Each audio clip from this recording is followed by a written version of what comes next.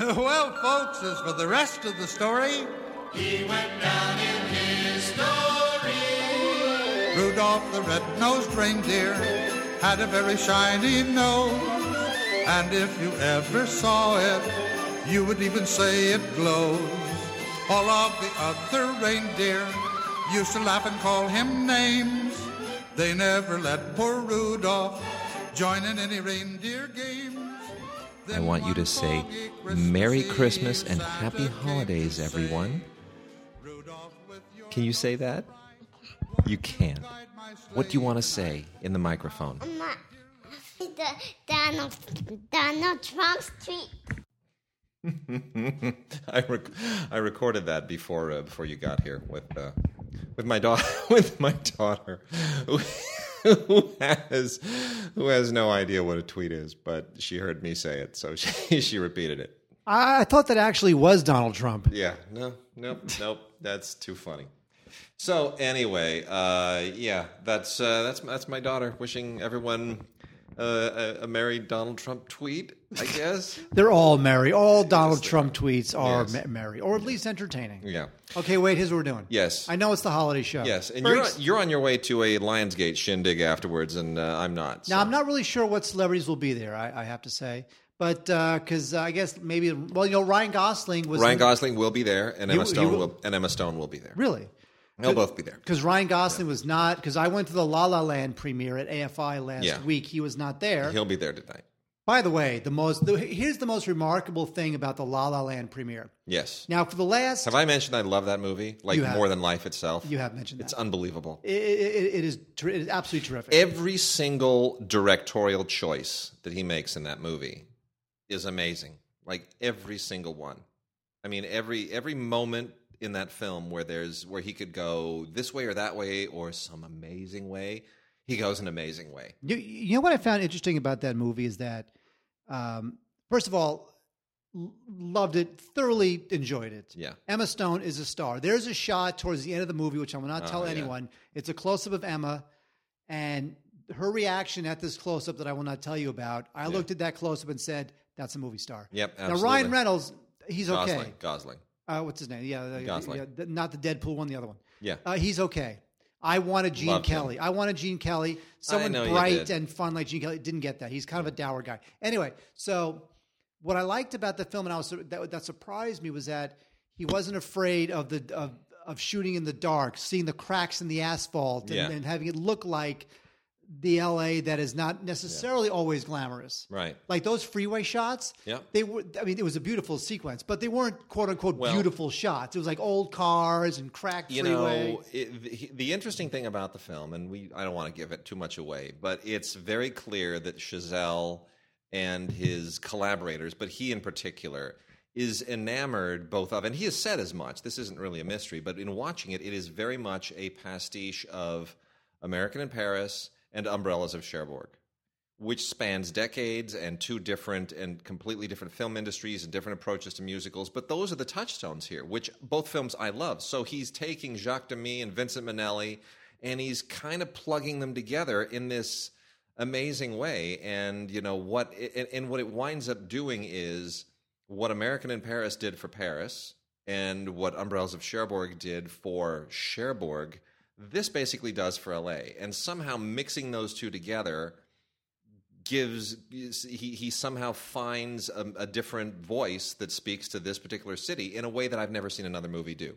I mean, the closest thing is LA Story, that has that almost candy-colored view of Los Angeles, and it's not through rose-colored glasses, but it somehow is able, like you said, the cracks in the asphalt. It somehow finds the cracks in the asphalt, but then it shines a neon light on them, And I think it's a magical movie. By the way, here's the most magical part of the film for me. Yes. Now, as you might know, Wade, and I don't know if our listeners know, for 5 weeks, and I'm in the middle of it now. Yep.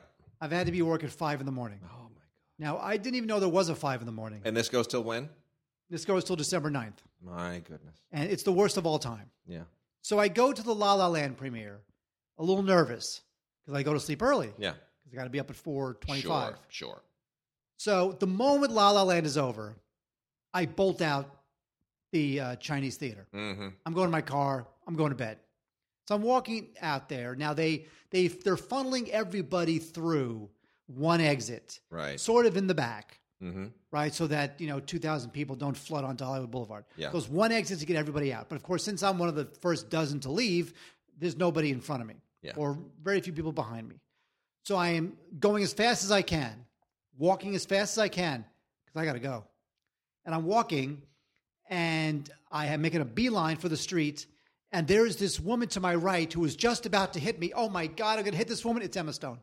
Nice. So Emma Stone was crossing me to get to the short little line of autograph seekers. And I swear to God, I was probably 3 feet away from bumping into, because I was walking very deliberately.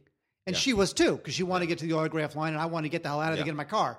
So two people walking very deliberately, right, are on a collision course.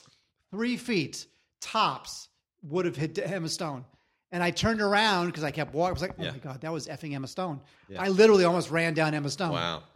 That was the most memorable part of the evening for me. Very nice. Now the question becomes, will she be at the Lionsgate party tonight? Yes. She will be. Yeah, of course she is. Okay, so here's the thing. Yeah. So as you know. And Chazelle will be there too. I have not been more excited about a director since P.T. Anderson. I am more excited about him than P.T. Anderson. What? Yeah. And I'll tell you why. Because, I mean, I like Paul Thomas Anderson, but he's Chazelle is more daring. I got to be honest. I think Chazelle Boogie Nights is not a daring film. It's a very daring film, but Chazelle takes chances and risks, and his sensibilities are closer to mine. He's not as dark as Anderson. He doesn't sort of, which it's a thing. But Chazelle is kind of he's a throwback. Paul Thomas Anderson is a throwback to the 70s. Damien Chazelle is a throwback to the 60s. And in some ways the 50s, which I find incredibly refreshing. And La La Land was supposed to be his first film. He wanted that to be his first film, couldn't get it funded, did Whiplash instead. Amazing. Well, I mean, he used his capital the right way. All right, so should we, before we get to the holiday DVDs and Blu-rays, should we talk about the movies that we're watching for Africa or not? For a second, why not? I mean, we're gonna go on hiatus after this show. We've got a ton of giveaways today. You guys are going to go nuts. We got lots of giveaways. Fewer interviews, more giveaways. We got 2 interviews. We got Alonso Duralde doing his usual little bit for us, and we got a couple of really super cool interviews. And then we have a ton of giveaways, which we'll kind of go through as we go through the show. Thanks to all the different companies that we work with, they have really given us loaded us up on the giveaways. So in any case, Toni Erdmann, the German film by Maren Ade, which was a big deal at Cannes, and everyone was shocked it didn't win the Palme d'Or. Have you watched it? I was going to, but what I heard was 2 hours and 42 minutes of excruciating pain. I don't know everyone's like, oh, it's so funny and touching. Not funny, not touching. Stupid. I hated it. It's 162 minutes. There's a little emotion at the end. There's like a moment, and I'm sorry. You know what? No, you didn't earn it. The movie does not get to have like a little moment with a little bit of music, and then I have to go like, well, was that worth 102 hours and 40 minutes that I've been sitting here and watching just horribleness? No. Okay. No, I reject it. So no, Maren Ade, no, not on board with her Toni Erdmann. Okay, no one cares about that. The Warren Beatty film. Yeah, I saw that. Yeah, how is not worth it? Really? No. So not. I waited 20 years for that. Not in contention. Only if the Academy realizes that since Warren Beatty is a classic ditherer who takes forever to make a decision on anything, this is probably the last film he'll ever make. Yeah, he's 79 years old. So if they feel like they want to, do an Ennio Morricone and give it to him before he dies, sure. But there is no way they can justify giving this anything. And I saw Hidden Numbers this morning. Oh, was that about the African Hidden American Figures or whatever? Yes, the 3 black women who were essential to the NASA space program. They basically look. Here's the problem with it. It's very commercial. It's going to do well with white audiences and black audiences. It pushes all the right buttons. But the problem is, it is every single one of these actresses has to wear especially Taraji P. Henson, who is really good in it, and but they all have to sort of wear the civil rights era on their shoulders. And every speech is practically like an I have a dream speech. And they don't get to almost really act and be characters through much of the movie because they're so sort of emblematic. And it's a crushing burden. The movie's just too didactic that way. It seems like The Help. Because I don't like worse. The Help. It's even worse than that. All the reservations that people had about The Help are magnified in this. It's it's like, oh my gosh. And all the reservations that people had with The Blind Side are magnified in this. Don't like that either. And I like The Blind Side. But the only person who actually gets to act in this is Kevin Costner, and he's great. It's the best thing he's done in years. Yeah, I like him. He's terrific. He's absolutely terrific. Okay, so here we go. But it uses the structure of The Right Stuff. That's the problem.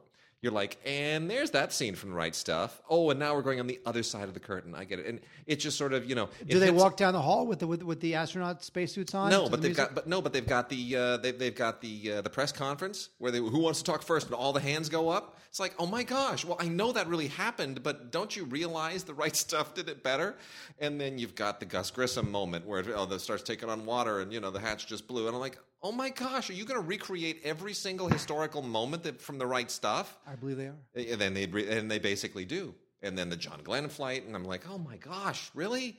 You're cribbing every major scene from The Right Stuff, and then you're kind of showing me a different room. Whatever. Okay, I would like to tell you something I saw, but I cannot tell you if I liked it. Okay.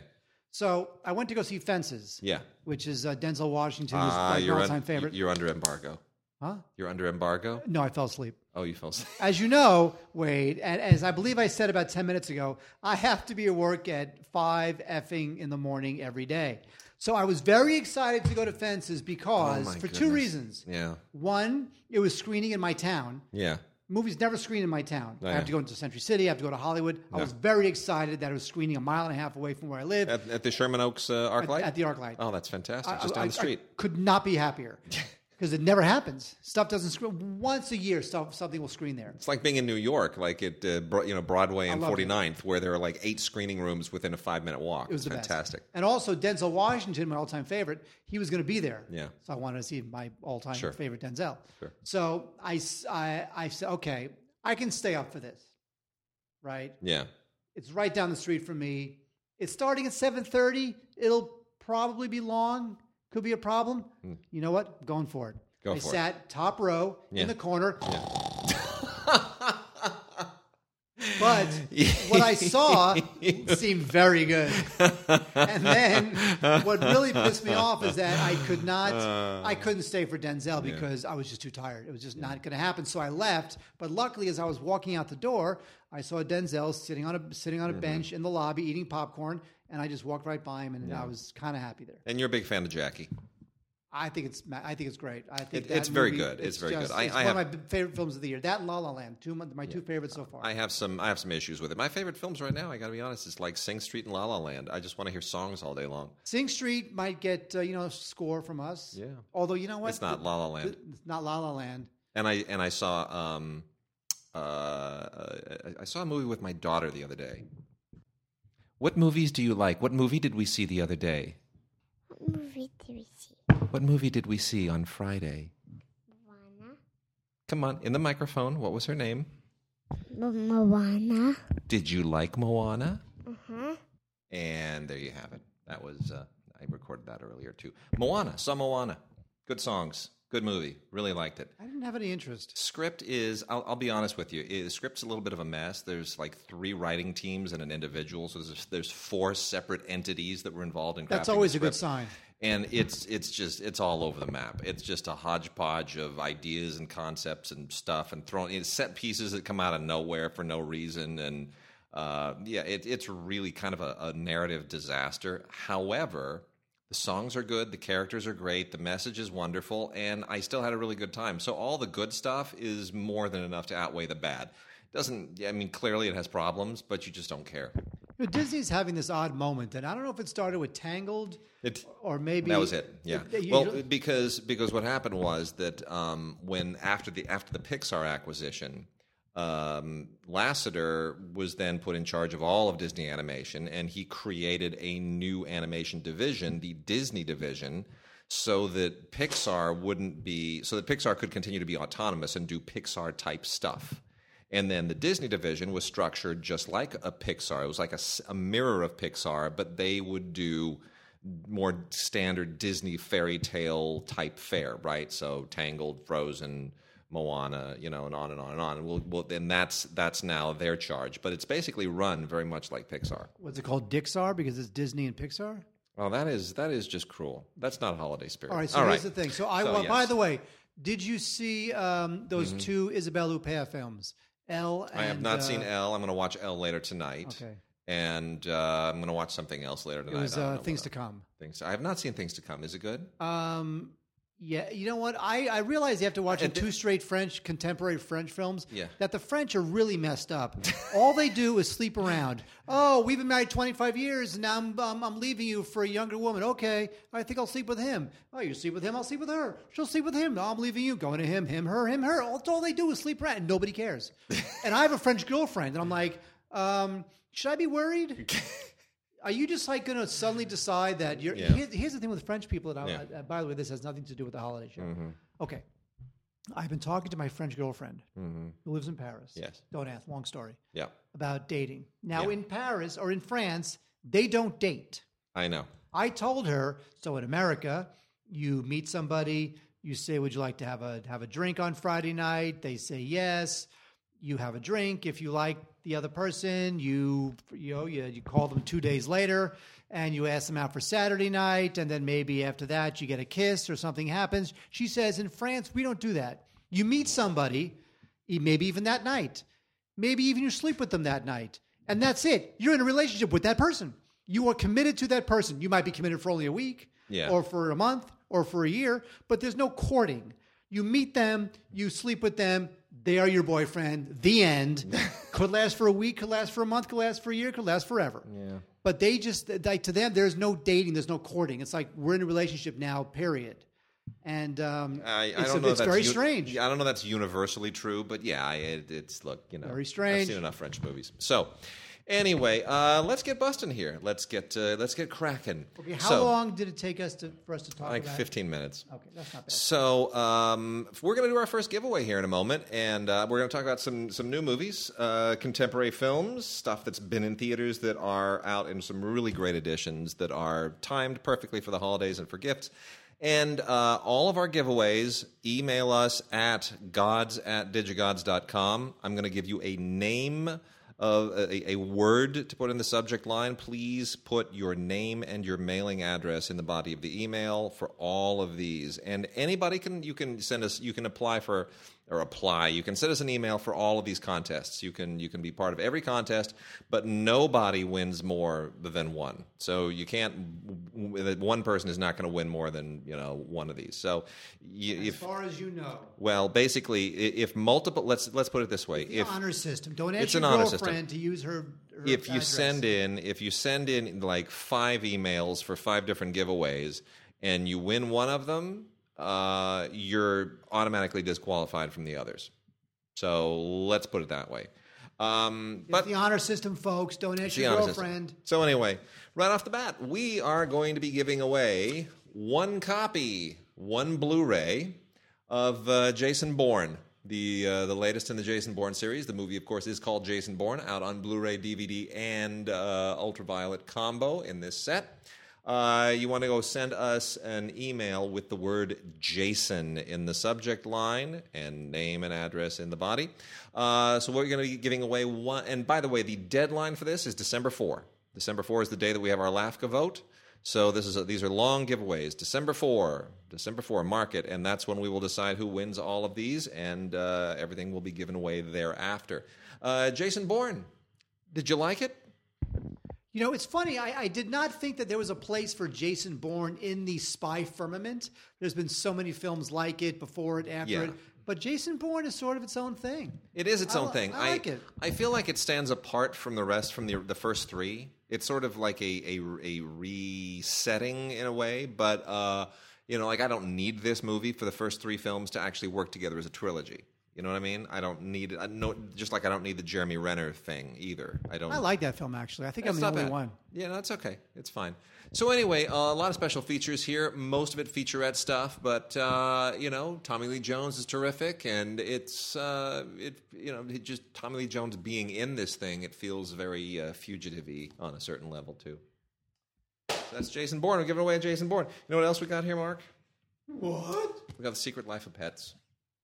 And my daughter, we took her to see this. We actually paid to see this, by the way.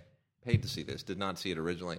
And I can't say she really responded to it, but she loves Gidget. This little white dog right here. That's Gidget. She adores Gidget. So this film's kind of all over the map. It's very loud and kind of obnoxious, but it made a ton of money. And these are the guys who, of course, did Despicable Me, and this is their latest shindig. It's got 3 mini movies on it.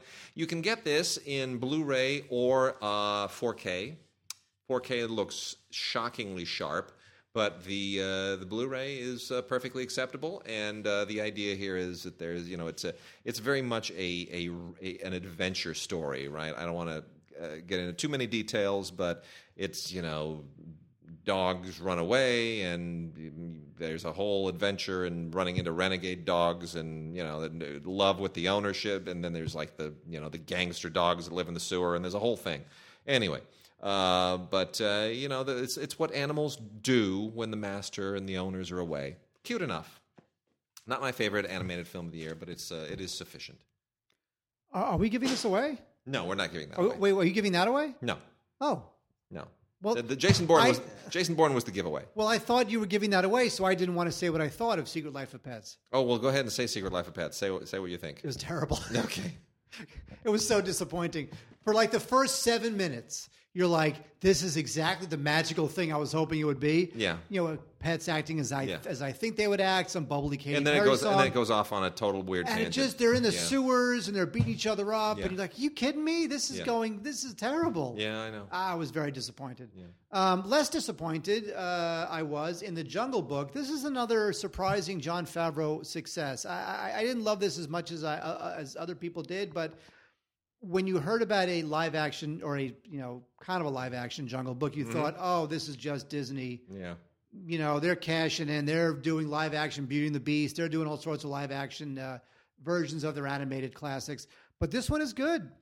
The kid is good. The CGI is very good. The story is resonant. It's got Bill Murray doing one of the voices. And I have to say, I was very surprised. It's very well done. And this, of course, was released a couple of months ago, but this is the collector's edition in 3D, which is pretty well loaded up. Nice lenticular cover, which we used to make fun of when there were tons and tons of them. Heaps and heaps of extras on here. So, worth double dipping? Yeah, probably, I guess.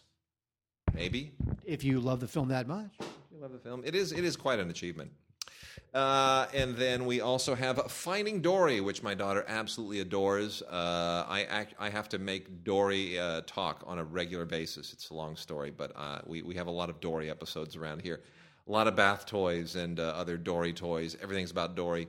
And she cried first time we took her to see this. She cried, but wouldn't leave the theater because she was just so attached to the whole character and the narrative. So Finding Dory, I think in many respects, better than Finding Nemo. They've really found a way to kind of take this character and give her own adventure. And of course, it's all the same returning voice cast primarily. Ellen DeGeneres and what's his name? Albert Brooks. Thank you. Yes, different kid doing Nemo though, because Nemo's like 25 years old now or something. Anyway, so yeah, and new voice casting and great. I mean the seals, Fluke and Rudder, and it's a lot of funny stuff. Becky the bird. It's really sweet, really cute. Dory having to find her parents. A lot of good stuff. Great bonus stuff here. This has the Disney Anywhere digital copy system on it. And I want to discuss that more in the future, by the way, the whole Disney Anywhere versus Ultraviolet, and if people use Vudu versus Flickster. I'm curious as to how that all shakes out. Can we talk about the fact that I'm disappointed that Pixar has decided to sequelize every film they do? Yeah. Well. I was hoping Pixar, except for the Toy Story films, I was hoping they would go against the whole sequel thing. It would have been nice. But. Finding Dory, Cars 2. It's just there's too many sequels. Yeah. Speaking of sequels, before I came here, I have to admit something. I was flipping the channels because on the weekends all I do is sit and watch television because I'm so goddamn tired because I have to be working at 5 a.m. That I was checking out Attack of the Clones. I think it was on TBS or something. So I was checked out Attack of the Clones. That movie, terrible. All the prequels, terrible. Right? So I'm like, you know what?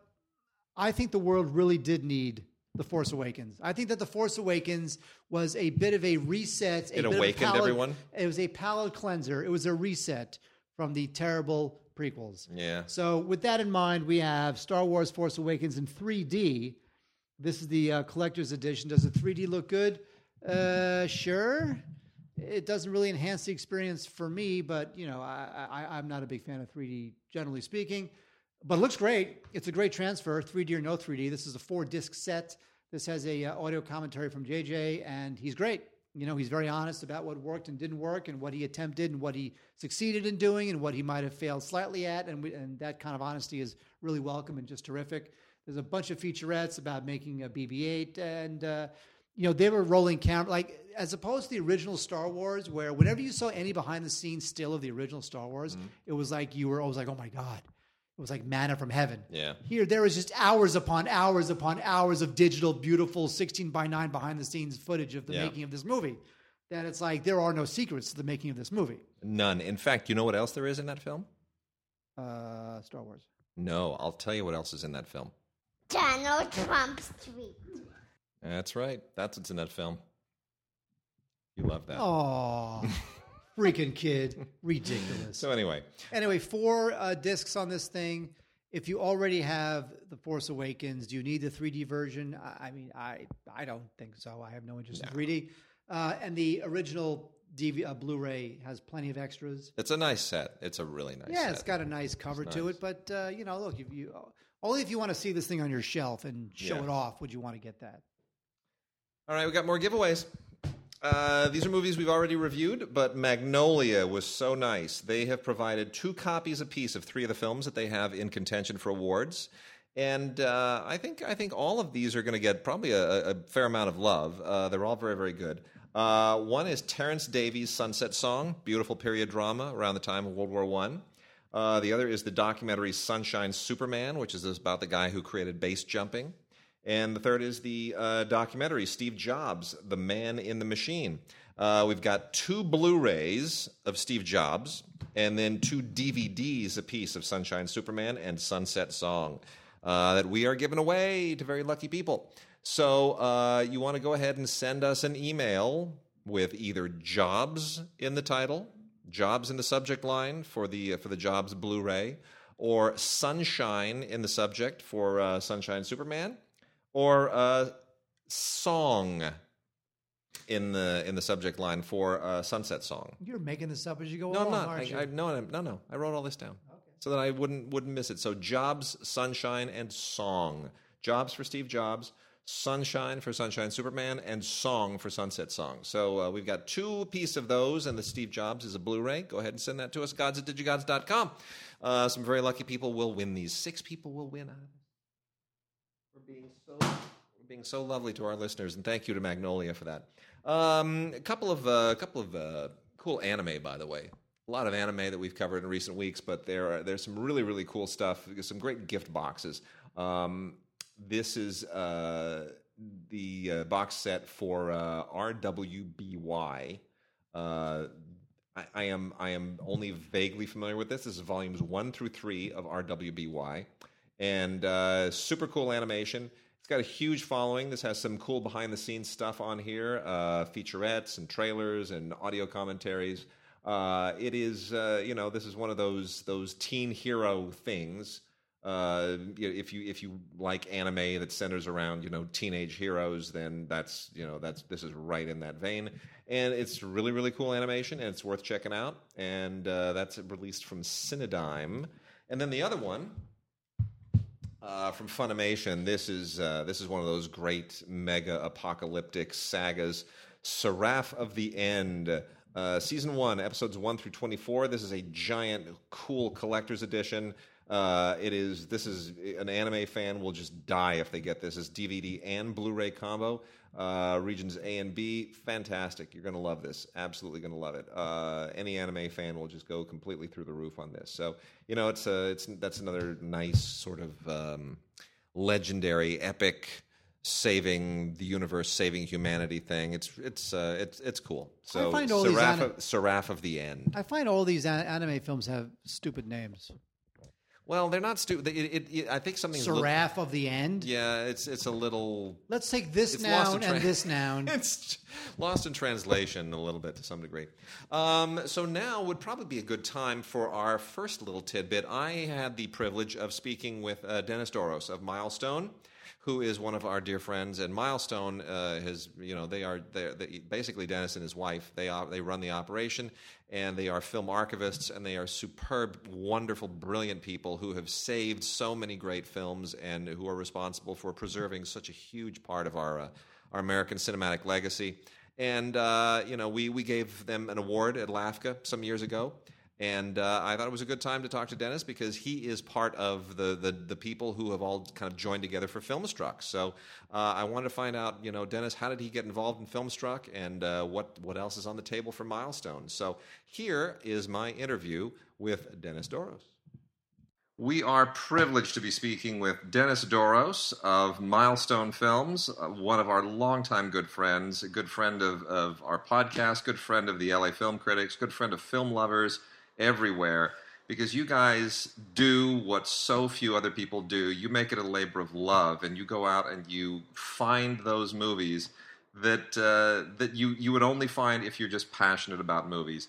Talk just for a second about what is it. I mean, you guys run a small shop. You are basically a 2 or 3 person operation, pretty much, right? The 2-person with my wife Amy as the president.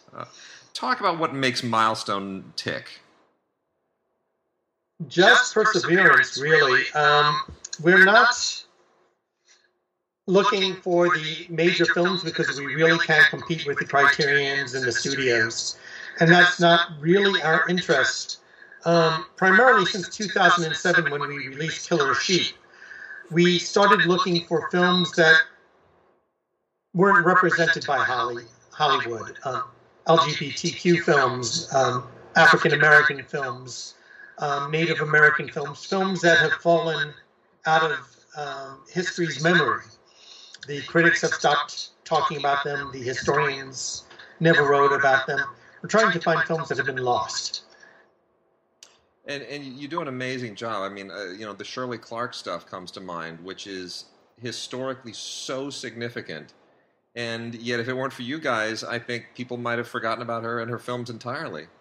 Yeah, it's really funny because growing up in the 70s and 80s, Shirley Clarke was a known name, and I took it for granted that she was around, that people did remember her. And I just turned to Amy one morning and said, how about if we do Shirley Clarke? And that was 9 years ago. And we've been restoring and looking at her films ever since. Really, we realized as soon as we came up with this, I started checking the books to find out what I could learn about Shirley. And there is one chapter in Lauren Rabinowitz's book, and there's nothing else. There is no books about her. There is no booklets about her even. When you can find 100 monographs on, let's say, Stan Brakhage, there is 0 on Shirley Clarke. And you guys have also been kind of the cutting edge lately on bringing attention back to the LA Rebellion, which is very meaningful to me because I went to UCLA Film School just not too many years after that really started. And for those who don't know, the LA Rebellion was a group of black filmmakers at UCLA who kind of created something of a small new wave in black independent filmmaking, and it was a really big deal for UCLA film students to kind of come in the wake of that, and it's largely kind of fallen a little bit below the radar. So where does that sort of fall in for you guys? Well, that all started meeting Ross Lippman, the UCLA archivist at the time, in 1999, and just simply asked him, "What are you doing? What are you working on?" And he said, "Killer Sheep." I said, "I'd be interested." And a year later, he introduced me to Charles Burnett. There's a long, involved story about that, but we won't get into it. But coming away from it, he said, "I want you to do my films."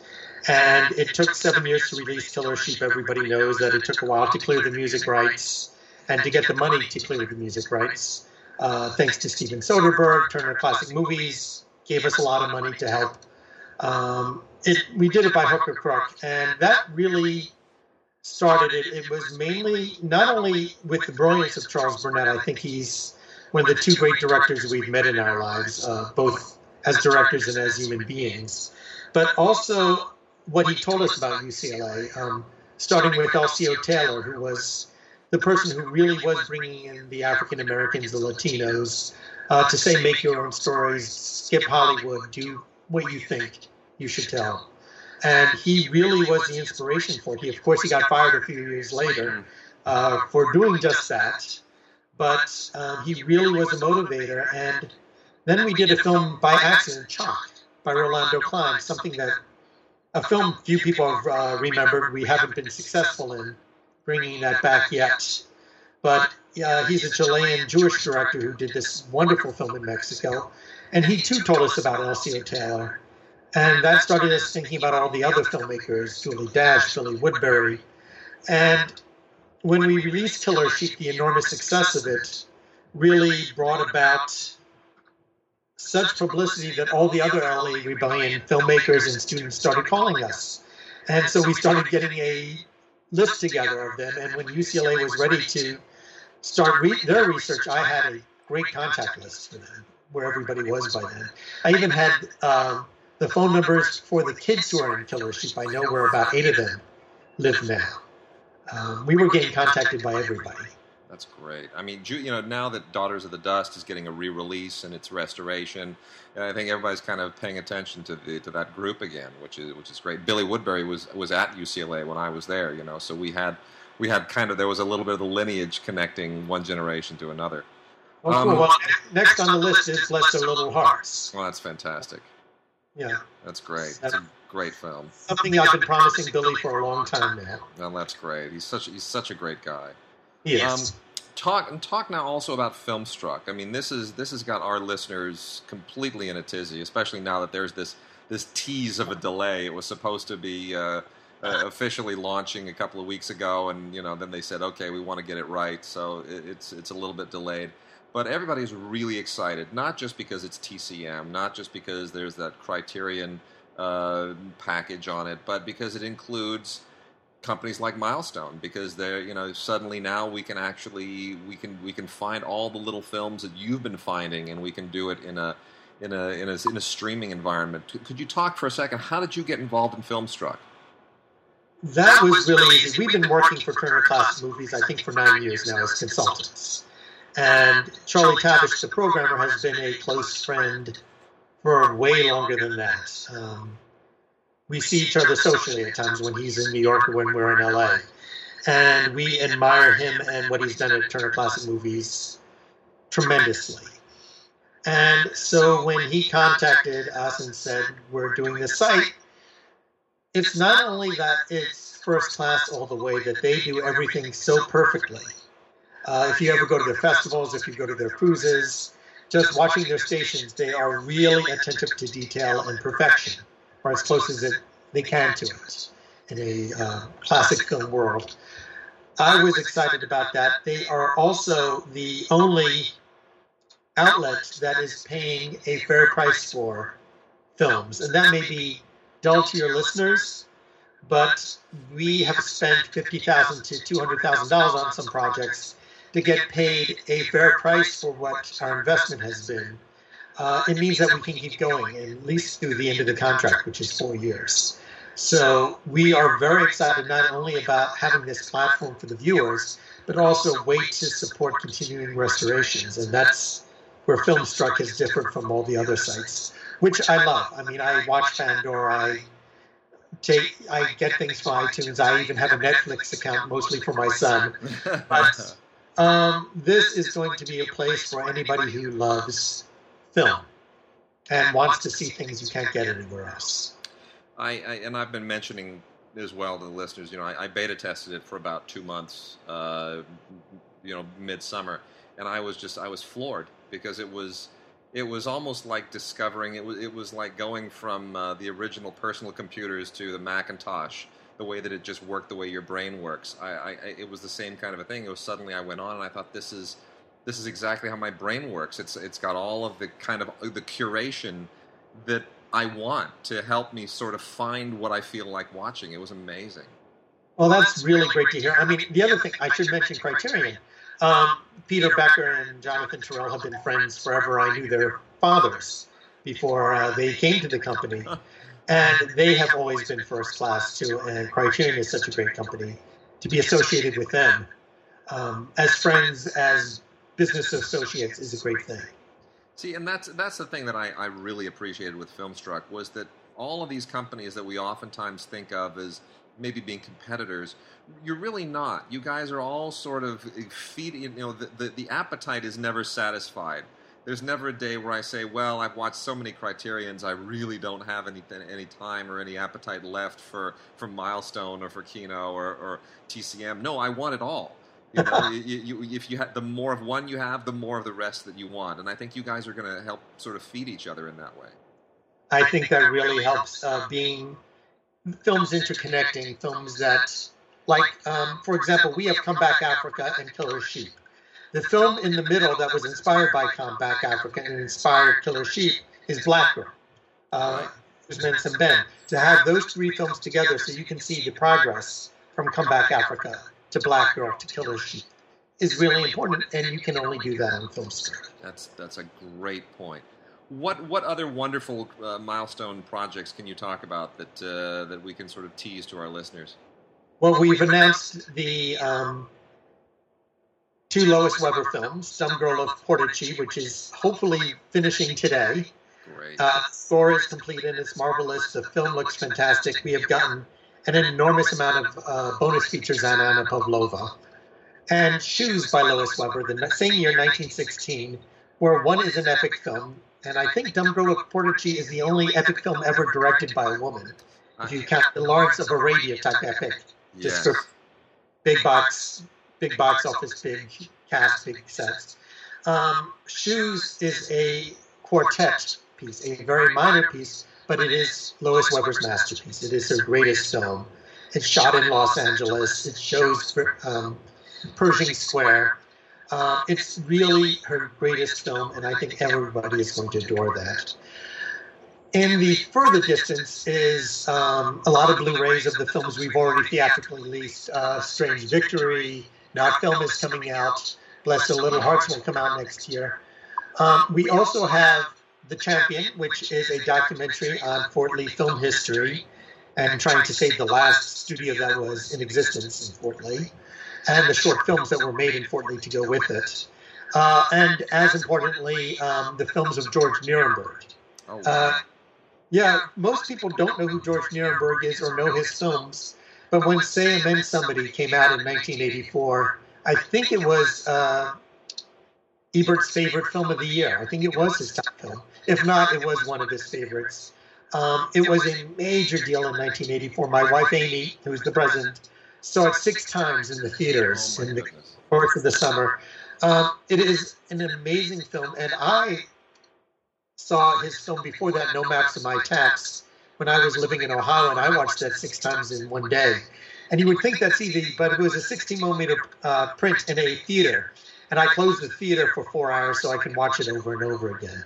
So George's films are this amazing profile of African-American culture. And I think people are really going to rediscover them again. Dennis, thank you so much for speaking with us. We wish you nothing but the best. You fill such a vital place in this business, and film fans and film lovers are endlessly grateful for it. So, best to you and Amy. Keep fighting the good fight, and we'll talk again soon. And thank you, Wade, and thank you both for all your support. It's been amazing. Always. Thanks, Dennis. Take care. Bye-bye. And Dennis Doros, ladies and gentlemen, great guy, wonderful company. So, Mark, I think it's probably time for some more giveaways. Some more giveaways. So, here are the other giveaways that we're going to have here. We're going to first. I'm going to talk about a film here called Soundbreaking. We're going to get into some music stuff, and this is a cool movie. Soundbreaking: Stories from the Cutting Edge of Recorded Music. This is a really, really terrific Blu-ray with great, great audio on it. And this is essentially the just an amazing documentary about the entire history of music recording, basically primarily in the studio era, the rock and roll era, the music recording era. It's really unbelievable. Just amazing stuff in here. And if you're a music aficionado, you'll go nuts for this. This is absolutely terrific. You'd learn a lot about just the music recording process, the studio production process, and how it sort of spans all these decades, and how it's changed, and whose lives it influenced, and who was great at it, and who's behind the scenes. It's amazing stuff. And we are able to give away 2 copies of that. So in addition to that, we are also going to be able to give away 2 copies apiece of Murdoch Mysteries, A Merry Murdoch Christmas, which we're going to talk about a little bit later. We're going to be able to give away 2 copies of Close to the Enemy, which is a British series, which is kind of about the Cold War as it's in the dawning after World War II. And we will need, when you send emails for those, if you want, we're going to be able to give 2 copies away of Close to the Enemy, which we're not reviewing today. We're going to review that later, but that's available. Anyone who knows that show, put Enemy in the subject line. If you're interested in Merry Murdoch Christmas, which we'll review in a moment, put Merry in the subject line. And if you want sound-breaking stories from the cutting edge of recorded music, put Edge in the subject line. We're going to give away 2 copies of each of those. It's going to be good stuff. Sound Breaking, we're giving away as a Blu-ray, and then Murdoch Mysteries, Merry Murdoch Christmas, and Close to the Enemy are DVDs. So more wonderful giveaways on our show. Speaking of Edge, the Edge from U2 lives in Malibu. Oh, don't I know it? And now he finally was able to push through his plan to build 7... Was he build 7 houses? It's like a bunch of houses that a lot of people don't want him to build. It's a long story. It's a big, elaborate thing. I actually spoke some years ago at a local hearing on one side of the issue, and Don Henley was on the other side. It was rather amusing. Anyway, the people we have here, it gets kind of hilarious.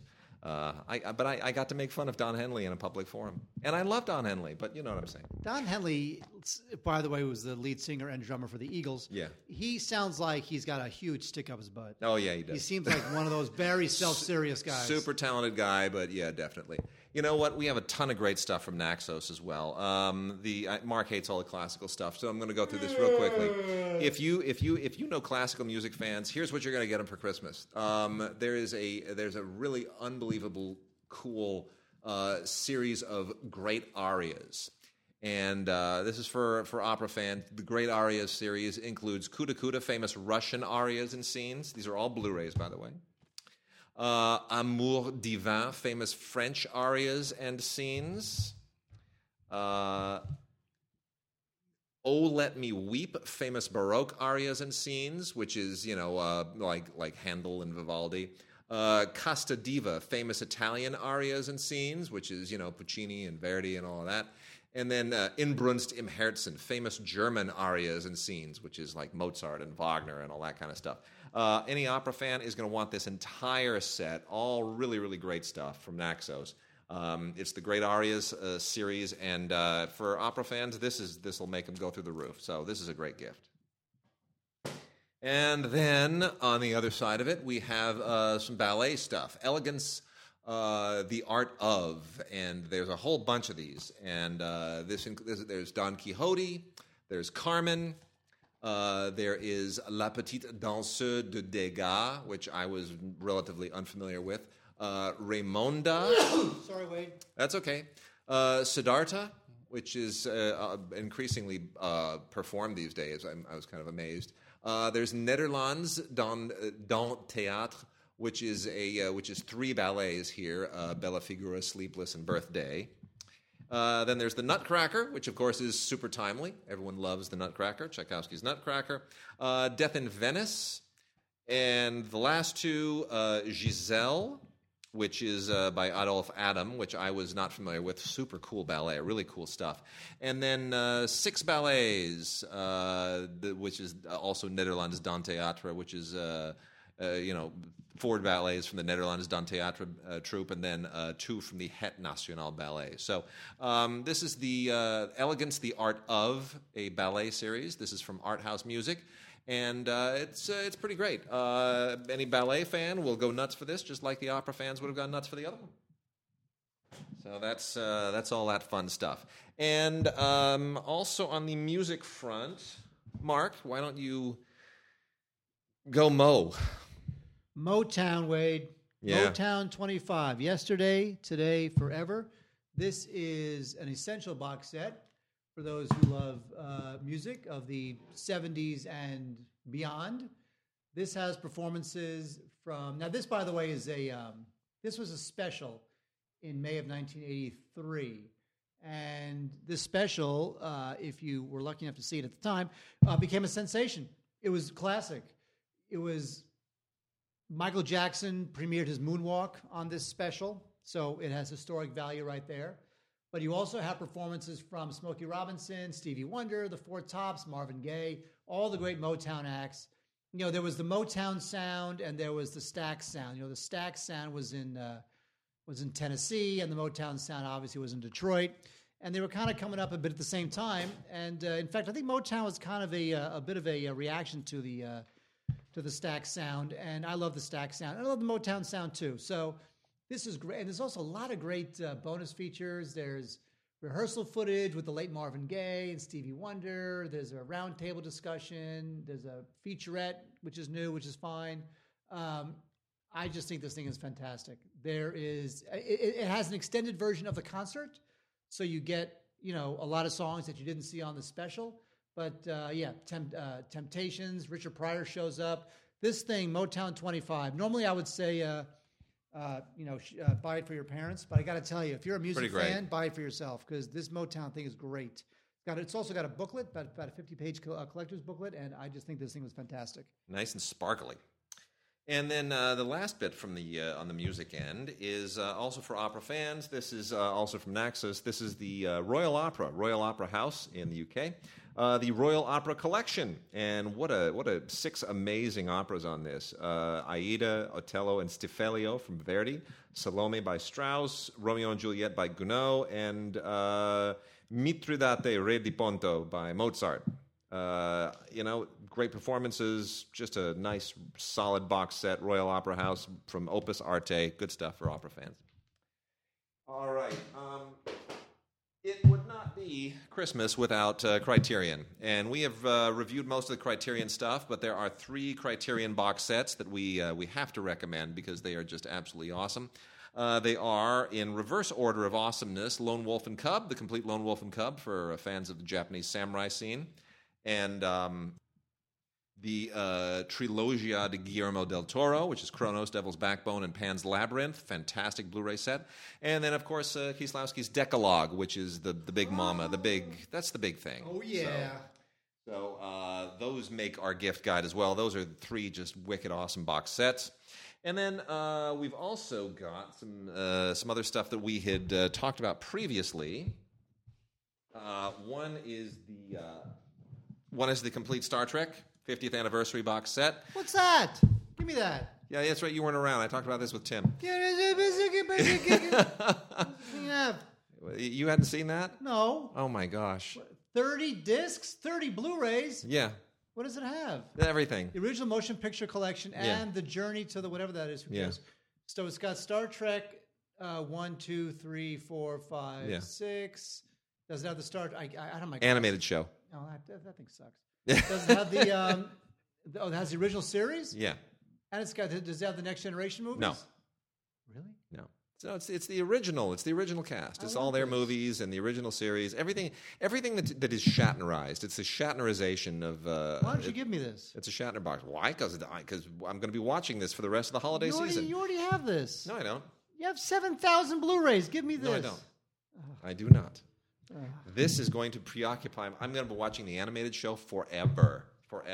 That thing sucked. Although I have to say that the one thing about the animated show I liked, Leonard Nimoy was the one who said, "You bring back all of us, or you don't bring back any of us." Good for him, right? Yes. Yeah. And we also talked about that thing that you have in your hand. Now, here's the thing: the Carol Burnett Show, which of course is one of my all-time favorites in the history of the world. This has been out. Various, lost episode DVDs have been out over the years, but as gift sets go, this is the mother lode. This is the best from seasons 1 through 5. A lot of great guest stars. Alan Alda. There's actually also, by the way, interviews with like more contemporary comics like Steve Carell and Tina Fey, which gives you a sense of how important that show was to folks of that vintage. But the guests for seasons 1 through 5 included Lucille Ball, Bob Newhart, Joan Rivers, Don Rickles, who's still around, Bing Crosby, Burt Reynolds, who's still around barely. Yep. And there's a collectible booklet, but really all you care about is the 22 DVDs on this set, 45 episodes, and it's just great. I love this show. This show is hilarious, and it is timeless, and I love it, and I don't care who makes fun of me. So I would, if for the Carol Burnett fan in your Lost episodes, family, baby. The Carol Burnett Show, The Lost Episodes. Love it. And we got another giveaway here. And then we're going to go into another one of our little tidbits. The Legend of Bruce Lee, Volume 1. This is a television show. This is from Welgo. And these are the first 10 episodes of the television series that is documenting Bruce Lee's life story. It's really good. I'm shocked at how good it is, how accurate it is, how well acted it is, how good the action is. Everything about this is top-notch. This is really, really great. Legend of Bruce Lee, Volume 1, and we are giving away 3 copies of this. That's right, 3 copies. Send us Bruce in the subject line, Bruce, to godsdigigods.com, and we got 3 to give away on that end. So 3 copies of The Legend of Bruce Lee, Volume 1. Really great show. First 10 episodes. You mean Bruce Springsteen? No. And then we've also got a couple of docs here. These are the docs of the season. The first one, I have to say, is you know what this pertains to, Mark? I'm kind of wondering, but I have a feeling. Yeah, I'll tell you what it pertains to. Donald Trump's tweet. That's right, and we continue to exploit our recent election, which has the world scratching its collective head. And the documentary here is a doc that is, boy, was this timely, from MVD, the formerly music video distributors, One Nation Under Trump. Now, this was before the election was done. Mark looks like someone just dropped an anvil on his head. It's just the worst. One Nation Under Trump is the documentary, and it says, "Can Trump beat the establishment and take Washington?" ? Yes, he tweeted his way to the presidency. He literally he ascended to the presidency by insulting everybody he possibly could. But didn't Jeb Bush at one point say you can't insult your way to the presidency? And yet here we are. And anyway, it's actually quite an interesting doc. It's not. It's luckily he only insulted veterans and Mexico and Rosie O'Donnell and the handicapped. Yeah. So really, that's all he did. It is. It is not a skin deep doc. It is not a really dense and probing doc. It's pretty hastily put together. However, it has moments. However, Trump is also skin deep and not probing. Yeah, and his campaign was hastily. So this is an interesting film. It's worth checking out, as it's the first of many that will surely follow. But it's more incisive than I expected it to be. And then also is Living in the Age of Airplanes from National Geographic, which is pretty terrific. This is directed by Brian Terwilliger. Why does he have to have a name like that? Brian Terwilliger, who did 1-6 Right. And it is essentially just a wonderful Harrison Ford narrated look at the history of flight and airplanes and the importance of aviation in this day and age, something we take for granted. It's really beautiful. It's very nicely put together, very elegant, a lot of great footage, really, really, really, really great. And some wonderful extras on this. It is well worth checking out. It is absolutely terrific. So that is Living in the Age of Airplanes with the brand of National Geographic on it, the brand you can absolutely trust. Harrison Ford, huge aviation guy. Yeah, he crashed. He crashed around here once, didn't he? He crashed on a golf course. Yeah, he's crashed a few times actually. He has, and he survives them all. You wonder how many more times can you pull that stunt off? Well, he is Indiana Jones and Han Solo. And one more big box set here to make mention of: BBC Shakespeare 400th Anniversary Gift Set, which has this is a really interesting collection of BBC stuff that's been previously released, but it's interesting. It's got Hamlet, the David Tennant version of Hamlet, An Age of Kings, which is a 15-part BBC miniseries that dealt with all of these great actors who've performed all these legendary parts in Shakespearean plays. Shakespeare Retold, which is a kind of a look at modern interpretations of many of the old Shakespeare plays, and then Bill, which is is probably more well known in the in England than it is here. But this is kind of a weird comedy of what would have happened to Shakespeare during the years when we didn't know what was happening to Shakespeare, kind of an irreverent comedy thing. And then you also get a frameable replica of the frontispiece of Shakespeare's first folio, which is a really nice addition to this. So that is the BBC Shakespeare 400th anniversary gift set. Definitely worth it. An unusual collection of stuff, but really for any Shakespeare fan, kind of a nice thing to find underneath the tree. Do you think Shakespeare would have tweeted? Depends. Could Shakespeare put together a thought in 140 characters? He would have tweeted Hamlet. Hamlet would have been a series of tweets over the course of about 7 or 8 years. Let me see. To be or not to be? That is the question. Okay, maybe 100 and whatever it is. Whether 'tis nobler in the mind to suffer the slings and arrows, about 120, 140, of outrageous fortune, or take arms, another, against a sea of troubles, and by opposing end them. Right. The whole soliloquy, tweets. Whole thing. All right, we're gonna jump into another interview.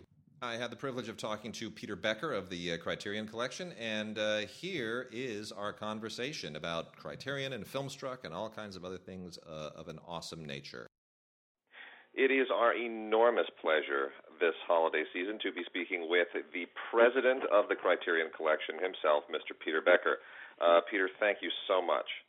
Thank you. Thank you for having me. So the last time that you and I spoke, which was many, many years ago, we sort of covered the bases of how when the advent of DVD happened, and that was quite some time ago, everyone sort of said, oh, Criterion's going to go away, this writes their death knell, all these licenses will expire and they'll just fade away as the studios dominate. I don't remember that. Well, that was we talked about that many years ago, and you sort of laughed it off and said, yeah, that was something of an early epitaph, and they don't really understand our business. And sure enough, here we are many years later, and Criterion has never been a stronger brand. It may even be the strongest brand out there. And we've got Filmstruck, and people are going nuts for it, especially our listeners who all signed up, I think, within about 24 hours of its formal launch. Give us just I really want to talk about Filmstruck today because it's sort of every film lover's dream. It's what everyone has wanted Netflix to be. It's what they've wanted Amazon to be, but they just aren't. How did Filmstruck come to happen? And talk about Criterion's involvement. Well, this really started with the team at Turner with TCM and Charlie Tabish, who is a fantastic programmer who's been, really making that channel a destination for people who really love film for 20-odd years now. And over those years, he's also been an important collaborator of ours because we show a lot of our films on TCM. Right. And Charlie came around, to us toward the end of our Hulu agreement and said, "Listen, we're thinking about starting a streaming service, and we think it would be great if we could match our two brands, TCM and Criterion, to make an art house independent international streaming service that will be a destination for people who love movies."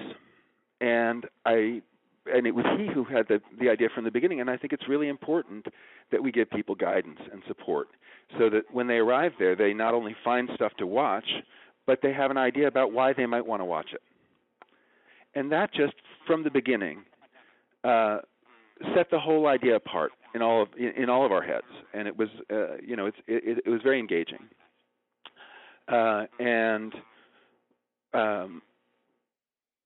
Our response, which was immediately positive, was also the only anxiety that we had about it was that we really felt that we do have a certain relationship with our audience, that we've been publishing to a specific, cinephile now for 30 years in a certain way.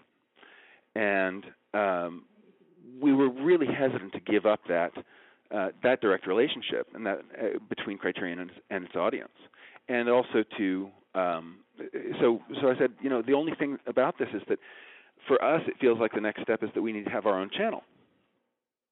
Right. And it's sort of a testament to how this relationship with Turner has developed over the years. It's such a good collaboration that their immediate response was, okay, let's do that. And we'll have a Criterion channel within Filmstruck that you completely curate and produce and program for. We'll program the primary channel, drawing on your library as necessary at will, and your library will be available in its entirety all the time on the Criterion channel. Subsets of it will rotate through based on whatever thematic programming is driving Filmstruck. And together, we can actually have the best of both worlds. And that's how the Criterion channel and Filmstruck came together as a concept. And, it's incredibly exciting for us. It's a whole new frontier. It is. I think it's very telling, too, that I've spoken to at least 10 people just in the last week and a half who have all dropped their Hulu subscription now that Criterion has moved over to Filmstruck. That was the only reason they had Hulu. So I have to imagine Hulu's not enjoying this a great deal either. Well, that's not going to happen in my house. There are too many Survivor fans. Well, here's the word that you used that I think is crucial: curation. Because as everybody has discovered with Netflix, algorithms are not curation, and it really takes some attention by human beings to go on there and to do. I was beta testing Filmstruck over the summer, and that was the first thing that jumped out at me, which was, this is wonderful. This is like it's like it knows what I'm thinking. It knows where I want to go. It knows who I am. The intensity of the curation and just how savvy it is really is incredible. I think that's the most amazing part of it. So what goes into curating for Filmstruck, and how does that sort of differ from what you normally do at Criterion? Has this forced kind of a change of Criterion culture to adapt to what's going on with Filmstruck? Well, first of all, thanks for all the incredibly kind words about Filmstruck. We're really proud to be a part of the whole thing. When you talk about the curation of Filmstruck, you're talking about curation that is being done by the team at TCM. Got it. They're the best programmers that we know. We have tons to learn from them about programming. They're experienced. They understand film. And I think what you're feeling when you have that sense of identity, which is what you're supposed to get from algorithmic suggestions, that a computer actually knows you. But that sense of identity that you're feeling actually is just that at the other end of that service are people who love movies the way you love movies. That's what you're really feeling, and that's probably what you're identifying with. It's not that you arrived there actually specifically wanting to choose a film from the How to Murder Your Spouse series, but somehow that resonated with you or something like that. And that's because the people who put the series together care about movies too. And they're thinking about what people who care about movies might want to see.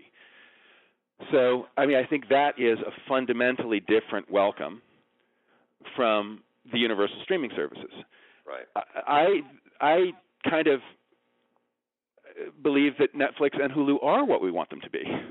They're large, diversified streaming services that are also putting a lot of energy into creating new content that is turning out to be good a lot of the time.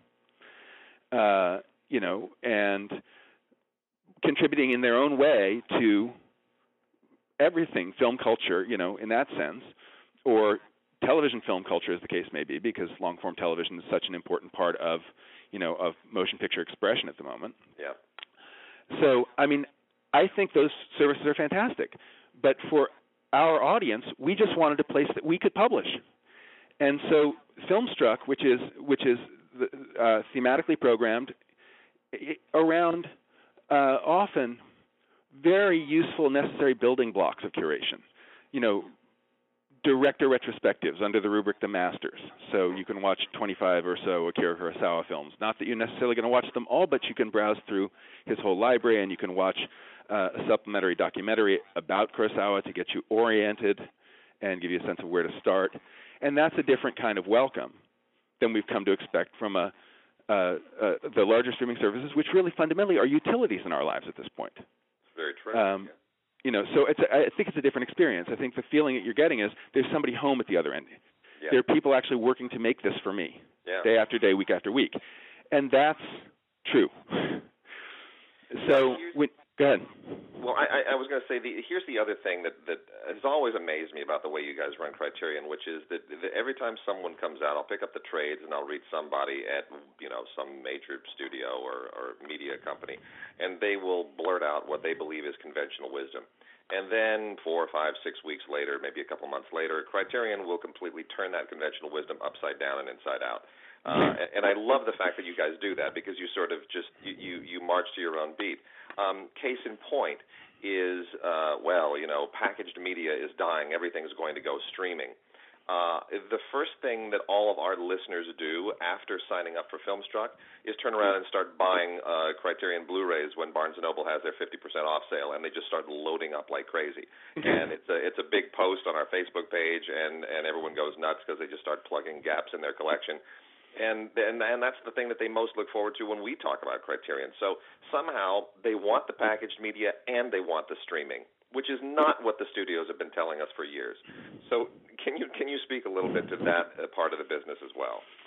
Yeah, I mean that's good to hear, because we think that's the way it should be. The Criterion Channel on Filmstruck, which is really our playground, that's our home base in the streaming universe, where we get to program whatever we want and where we get to make things exclusively for the channel, where we can program for the first time not just film by film, or cycle of films by cycle of films. We can now program across territorial boundaries and time periods and filmographies, and we can suddenly juxtapose films, which we could never really do in physical media, like play a double feature every Friday night, or match a contemporary and a classic short-end feature on Tuesday nights. There are things that we could never do. There's a style of participating in curation that we could never do because we were actually curating edition by edition. Yeah. That curation edition by edition is the core of what we do. And it's a lot of the value of what is also being offered on the channel. But the physical edition itself, that is the flagship. That is the definitive way to watch that film in our view. There's no way a streaming service is ever going to compete ultimately with, a really well-made Blu-ray in a beautiful package with accompanying liner notes and artwork and everything. When a film means something to you, and we try to put out films that mean things to people, and you see it lovingly treated, and you want to have that as part of your library, it's a different level of commitment and relationship with the films themselves. And for those customers, Filmstruck should be an additive experience. Yeah. Meaning it should be all about things that are being produced for the channel, all about things that are that they're interested in, but not sure that they actually know they want as part of their library. A lot of people like to have seen a film before they actually commit to buying it. Right. Which is also not the conventional wisdom, right? Yeah. So I think they're different experiences. They're different purposes. If I'm going to project something on an 11-foot screen, and I can choose a stream or a Blu-ray, I'm going to choose the Blu-ray. It's going to be less compressed by definition. So if they don't, one doesn't replace the other. They serve different purposes in different markets.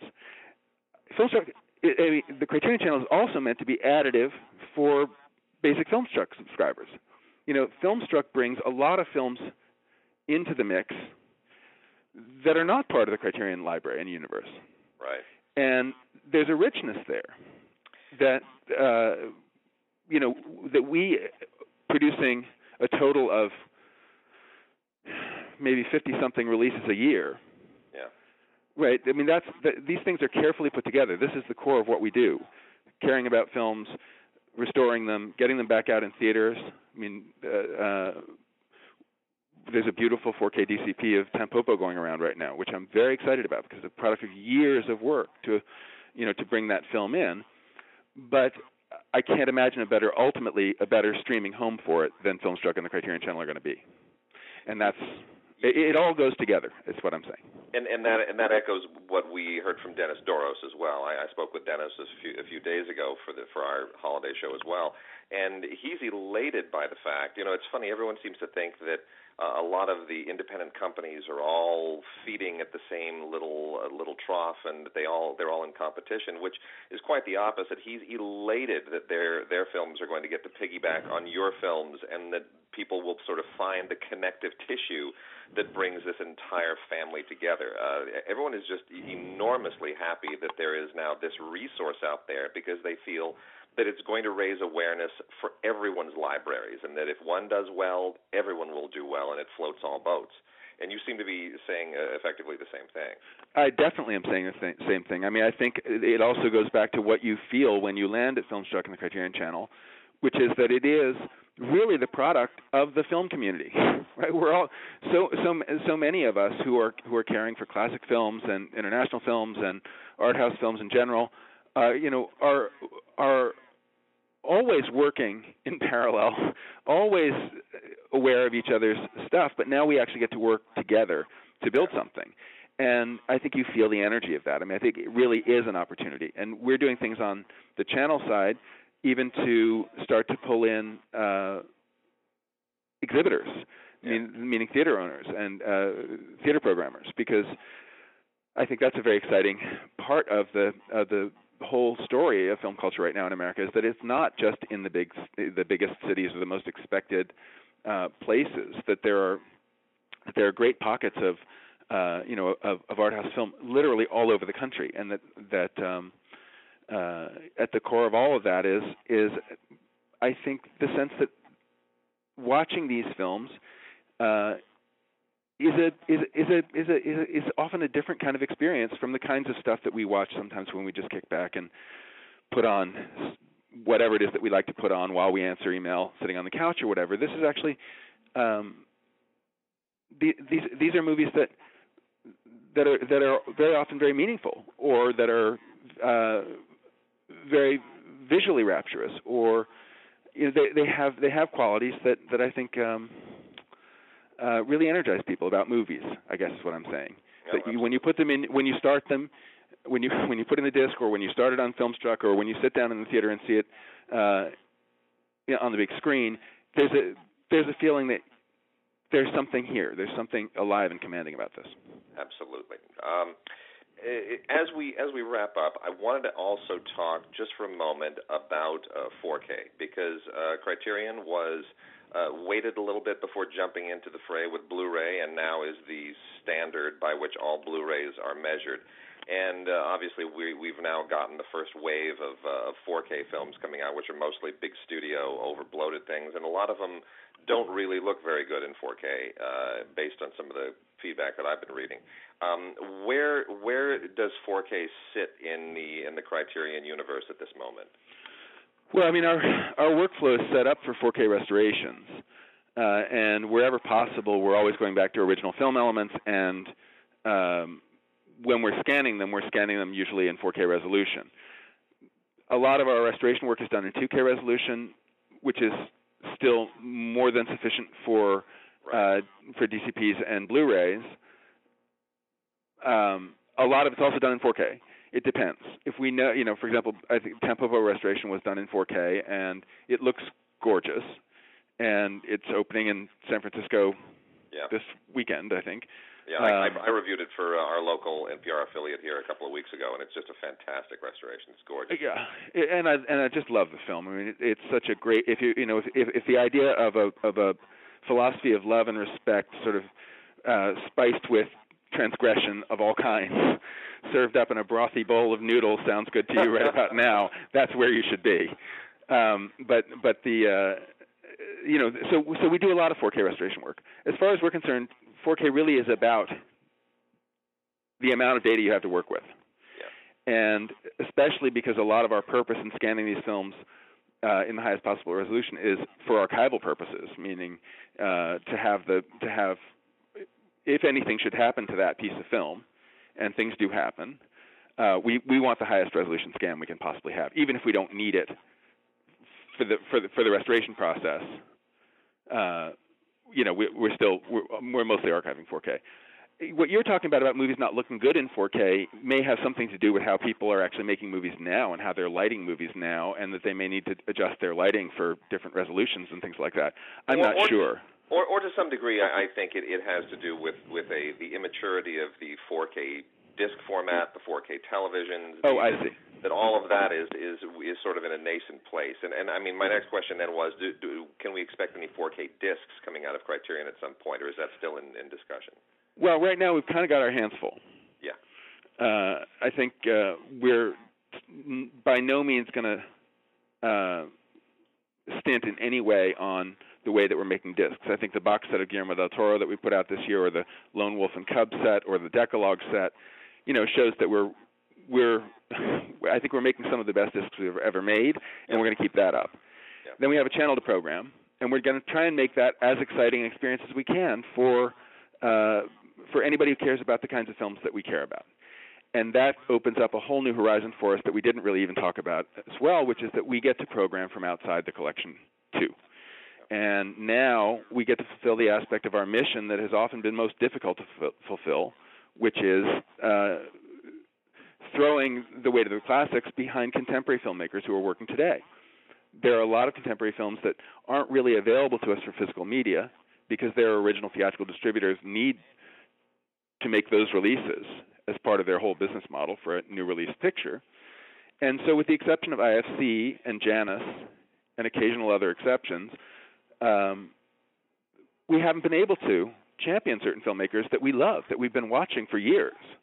And now we can program those filmmakers on the channel. So, Athina Rachel Sangari, the Greek filmmaker that made Chevalier and Attenberg, is the subject of the first in a series of Meet the Filmmaker series that we'll do, which will be an original documentary about a filmmaker accompanied by a selection of their films. In her case, most of her filmography. That is fantastic. Things like that. We could never do that on a disc. Right. So we have so many opportunities right now. We want to make the most of them. We want to be as careful as we've ever been about everything that we do. And, I really feel like we have a startup in the channel in our midst. And we're trying to keep it lively and inventive and see what it becomes. And at the same time, we also have, our core long-standing mission. And there's no way that we're easing up on that at all, which is this whole process of restoring and releasing definitive editions of international classic films, contemporary films. Well, you guys, you're fulfilling your mission and beyond. It is amazing what you've done and what you continue to do. We applaud you. Our listeners adore you. We adore you. And thank you. I should talk to you every morning. Well, I mean, just to wrap this up, the February releases were just announced, obviously, a few days ago, and the Before trilogy is the thing that just jumped out at me. I just thought, well, of course, why wouldn't you? I mean, It just seems perfect, right? I mean, and then Women on the Verge of a Nervous Breakdown. It's about time. I just kind of looked at the list, and then something like Black Girl, which is such an amazing. What a great film! What a great film, and that goes into that category of films that too few people have seen. It's important to see it, and that's where I kind of feel like the school marm criterion is coming out and saying, here are the movies that I know you want to see. That's not a school marm saying that, though. Well, but the Sam films are saying. Yeah, okay, but when Black Girl is the first Sam Ben film that we've been able to release. I know. But there's more on the horizon. That's great. And the other thing that I should give a shout out to in this regard is the World Cinema Project at the Film Foundation has really been doing not just important work restoring the films that they're restoring, which is amazing. Yeah. But also creating pathways for other films from those places to become available. Yeah. Clarifying licensing situations, or at least making the necessary connections for things not just to be restored but to be seen, and that's super exciting. So if it weren't for that project, they drove the whole Black Girl restoration and did an amazing job. And see, the beauty of you putting your brand on that film, and this is what I mean by the schoolmarm thing, is if that were released by almost any other company, most people probably wouldn't bother to go see it. But because the Criterion C sits on that box, a lot of people are going to look at it and say, wow, I probably never would have thought to watch that, but if Criterion's getting behind it, I think I'll give that a shot. And you validate it for them, and you make it something that they feel like they need to see because you have that trust, which is extraordinary. Well, thank you. It shouldn't. I mean, for where Sam Bennett is concerned, it shouldn't be that way. But the films have been hard to see, and I think as people see them, he's going to resume his place as in people's minds where he belongs. I think it'll open people's eyes to not only non-Western cinema but to African cinema, which is arguably the most underrepresented and unknown of all the sort of major cinematic movements of the last 50 years. So, well, Peter, thank you so much for speaking with us. Peter Becker, president of the Criterion Collection. You continue to do amazing work. We know how busy you are, so we thank you enormously for taking time out to talk to us. And good luck with everything, including and especially Filmstruck. We'll hopefully speak with you at another milestone point down the line. Okay, thank you. All right, thank you, Peter. Bye-bye. Take care. All right. Wasn't that great? He's a good guy. Good guy, great company. Yeah. We said the same thing. Kismet, salt and pepper. Okay, I'm going to be shamelessly self-promoting at this point. I'm going to start by saying, on the heels of that Criterion interview, that the Criterion Collection Blu-ray of Howard's End is awesome. Don't get rid of it. Keep it. It is amazing. It was crucial research for me in doing the commentary that I did with our good friend Lael Lowenstein on this Cohen re-release of the restored Howard's End, which is now in a new 25th anniversary 4K restoration. Wait. What's the difference between the Criterion Howard's End and this Howard's End? Different transfer, and there are lots of really amazing extras on the Criterion that you will never get anywhere else. Got it. Yeah. Both transfers are good, but this is just dazzling. This is a new 25th anniversary 4K restoration. It is amazing, and Lael and I had a great time doing the commentary for this. This is my wife's favorite film of all time, so it is very, very personal to me. And they have a bunch of other extras on here, which I didn't even know were going to be on here, frankly, behind-the-scenes featurettes and documentaries and really wonderful stuff. And it's pretty great. There's a 2016 Q&A, an on-stage Q&A. Just one of the great films of all time. Merchant Ivory, where this was when they hit their Oscar stride, it was Room with a View, and then this, and then Remains of the Day, and those are the big three. And those were just three amazing movies. And Howard's End just got a heap of Oscar nominations and a heap of wins, and it is such an amazing movie. And I plead with you, get this and listen to our commentary because we put so much work into it. Most commentaries. I mean, let me see what it says. It's great. It's fantastic. It's so good. It doesn't have my name on it. No? No. It just says audio commentary? Yeah. It's funny because Lael's name is on here, but yours isn't. Oh, look at that. Why is that? Oh, I don't know. Okay, and then... Give me this. I'll take it. Okay, fine. Thank you very much. Really? I can have this? No. What? That's the only one I've got. Oh, fine. You want me to get one for you? Yeah, of course. Okay, I'll get one for you. You're just saying that, by the way. You never will. No, I will. Okay. I'll ask one. I'll get one for Thank you. You never will. Movie compilation sets. We've got... Hang on a second here. Movie compilation sets. These are multiple movie sets. Four movie comedy collection. This includes Balls Out, the Brothers Solomon, Walk Hard, the Dewey Cox story, and Fired Up. This is worth getting really just for Walk Hard, which a lot of people really, really love, and is a very underrated comedy. Then the horror 4-film pack, which includes Hostel, Hostel Part 2, Hollow Man, and Hollow Man Part 2. I don't like any of these movies, but I know a lot of people do, and these are all bargain sets. Why not? And then the triple feature of You Got Served, Gridiron Gang, and Stomp the Yard. This is kind of like an urban dance poppin' thing. Gridiron Gang is not that. It just happens to have Dwayne Johnson in it, which is always worth something because he's the highest paid actor in the world now. Did you know that? Who is? Dwayne Johnson. Amazing. I like him. He's great. And he's great in Moana, for crying out loud. He's terrific. He sings. He's great. His double sing. No, he sang. And he's got a great voice. Really? It's unreal. He can do no wrong. Dwayne Johnson, man, the guy is he not only does he rock, he is the rock. So there you go. So there's those. And then a wonderful collection of movies that I have to recommend from Flicker Alley, who just does so much great stuff, and they are part of the Filmstruck consortium as well. But Flicker Alley also has done a great deal to preserve the Cinerama format, and they've got a couple of really cool new additions to their old Cinerama releases, all on Blu-ray. If you love Cinerama, you've got to get all of these. The new ones are The Best of Cinerama and Russian Adventure, which is hosted by Bing Crosby, which is just gorgeous. This stuff, watch it on your best television with your best Blu-ray player. It will blow your mind. It's the closest you're going to get to the true Cinerama experience at home.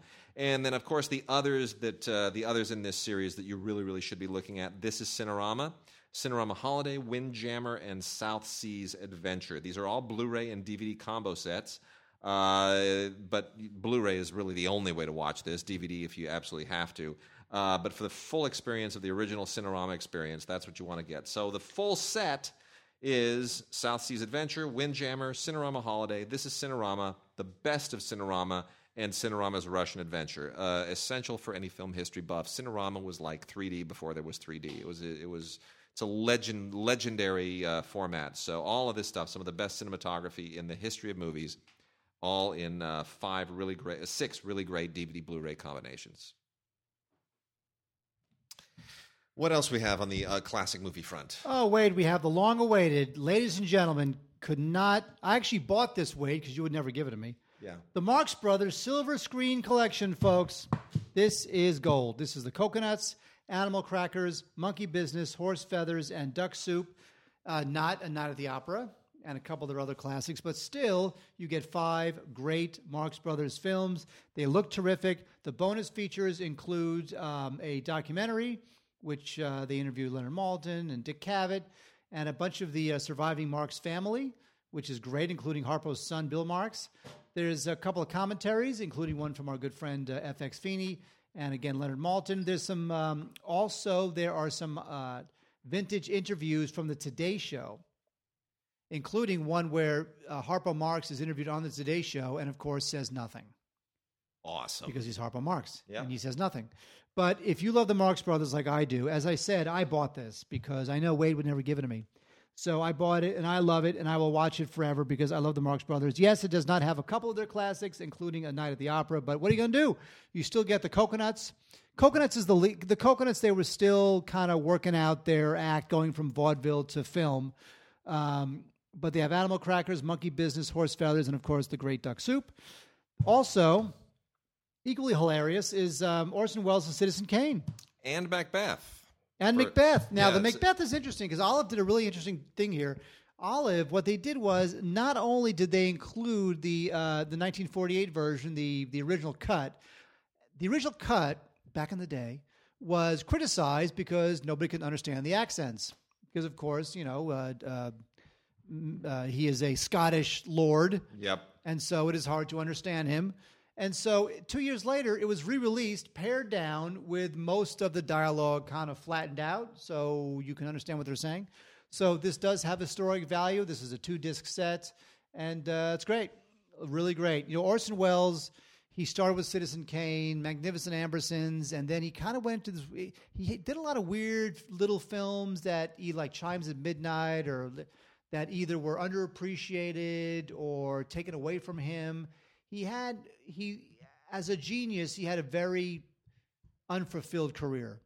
But I do feel like Macbeth is one of his better films, better non-Citizen Kane films. And, of course, we have Citizen Kane. Citizen Kane is available on a very special, fantastic, essential Blu-ray box set, which I would prefer over this. I'll maybe only get the one Blu-ray set if you maybe can't afford the other one. Otherwise, you can probably get the box set pretty cheap because it's been out for a while. So there's 2 Orson Welles for you, Macbeth and Citizen Kane. Fabulous. All right, we're going to get into some TV right now. And then we'll wrap out with just general Christmas fare. Jeremy Piven and Mr. Selfridge, the complete series. This is not on Blu-ray. This is DVD. But you know what? We're giving some away. We're giving away 4 of them. What? 4 complete series of Mr. Selfridge. Go ahead and email us at gods@digigods.com. Put Piven in the subject line, Piven, P-I-V-E-N. Otherwise, it will not be filtered accordingly. Anyway, this is a terrific show. They tied it in a little bit with Downton Abbey. which is also out, which I'll mention in a moment. But this is terrific. 2 hours of bonus material, lots of behind-the-scenes stuff. Really wonderful. Jeremy Piven, I think this is his iconic role. Forget about that entourage stuff. Mr. Selfridge, the man who founded the of the same name department store, which is wonderful. If you ever go to London, you got to go to Selfridge's. It's the best. And it's a legendary part of London, and it's a wonderful story and a great series. So definitely worth checking out. Also, Miss Fisher's Murder Mysteries, Series 1 through 3 collection from Acorn. This is great. It's like if, Miss Marple or Murder, She Wrote was younger and cooler and slicker and more attractive and a little bit more, had more of a sense of naughtiness and fun. Really, really great. This is an excellent box set, Series 1, 2, and 3. And equally good is sets 1 through 5 of Vera with Brenda Blethyn. This is 20 discs of great, just British murder mystery, crime-solving stuff. It's just terrific. Brenda Blethyn should have won an Oscar by now, has not, but you get to see her as Chief Inspector Vera Stanhope, and she's just great. She just rips it up. So feminist crime-solving UK style in those three, or those two. And then we have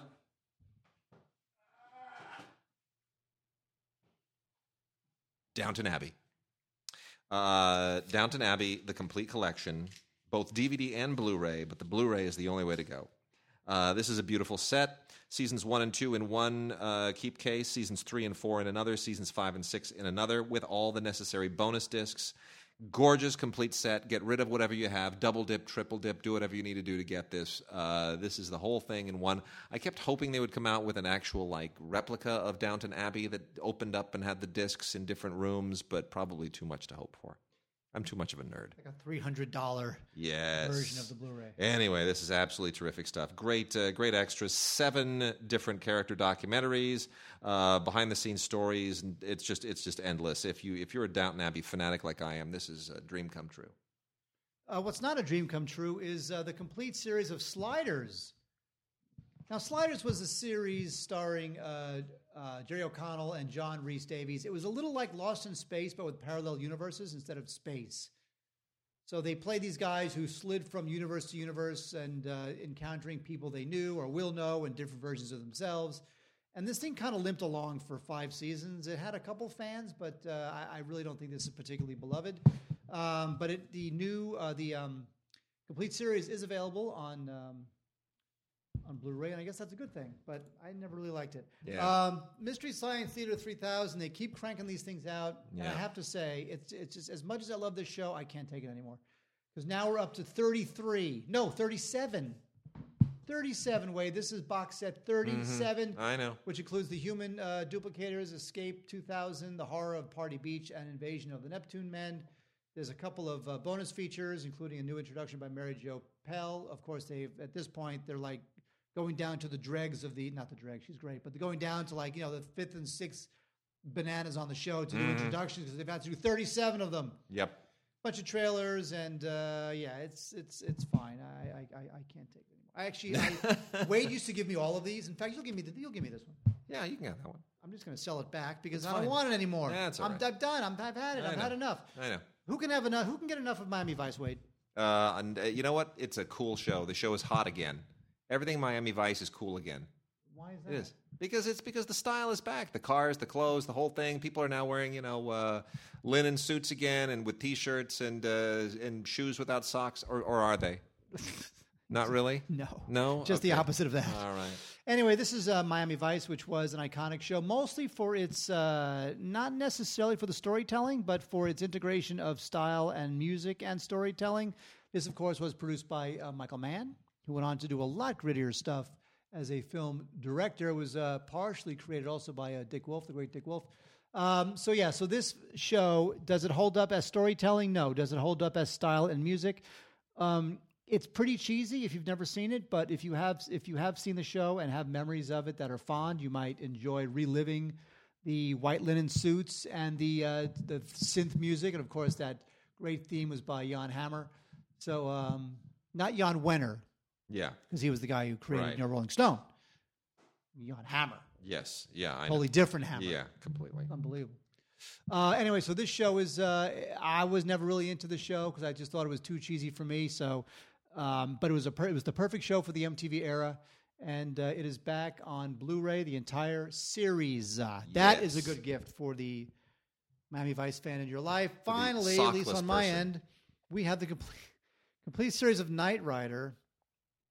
Now, this was the David Hasselhoff show about the car that has the red light that goes horizontally. Yeah, they're doing a new version of it. They're doing, they're rebooting it. Okay, first of all, heaven help us. I didn't like this show, but just telling you it's out there. Can you believe that the new version of Hawaii Five-0 is in like its 5th or 6th season? It's amazing. I'm stunned. That keeps going. I know. And by the way, the new version of MacGyver yeah. is kind of a moderate hit. More on television. All 9 seasons of Perry Mason. 271 episodes in 3 giant keep cases packed into a sleeve. If you are a Perry Mason nut, if you cannot handle... if you just can't get through a year without watching whodunits and courtroom drama with Raymond Burr, oh my gosh, 9 seasons... Almost 300 episodes it'll numb you. Great show, lots of great guest stars. A little bit repetitive, but man, what a box set! Here, Grandpa, look what I got you for Christmas. It's amazing. And then also the Lucy Show, the complete series. Not quite like I Love Lucy, but you know what? She kept going. She proved that she could do it in color, and she could do it without Ricky, and loads of special features on this one. This is amazing. Paramount piled this thing sky high. Vintage openings and closings and commercials, the Lucille Ball Comedy Hour special, behind-the-scenes interviews, photo galleries, everything that they could archivally dig up. It's all here. It's really great. 156 episodes on 24 discs. Amazing.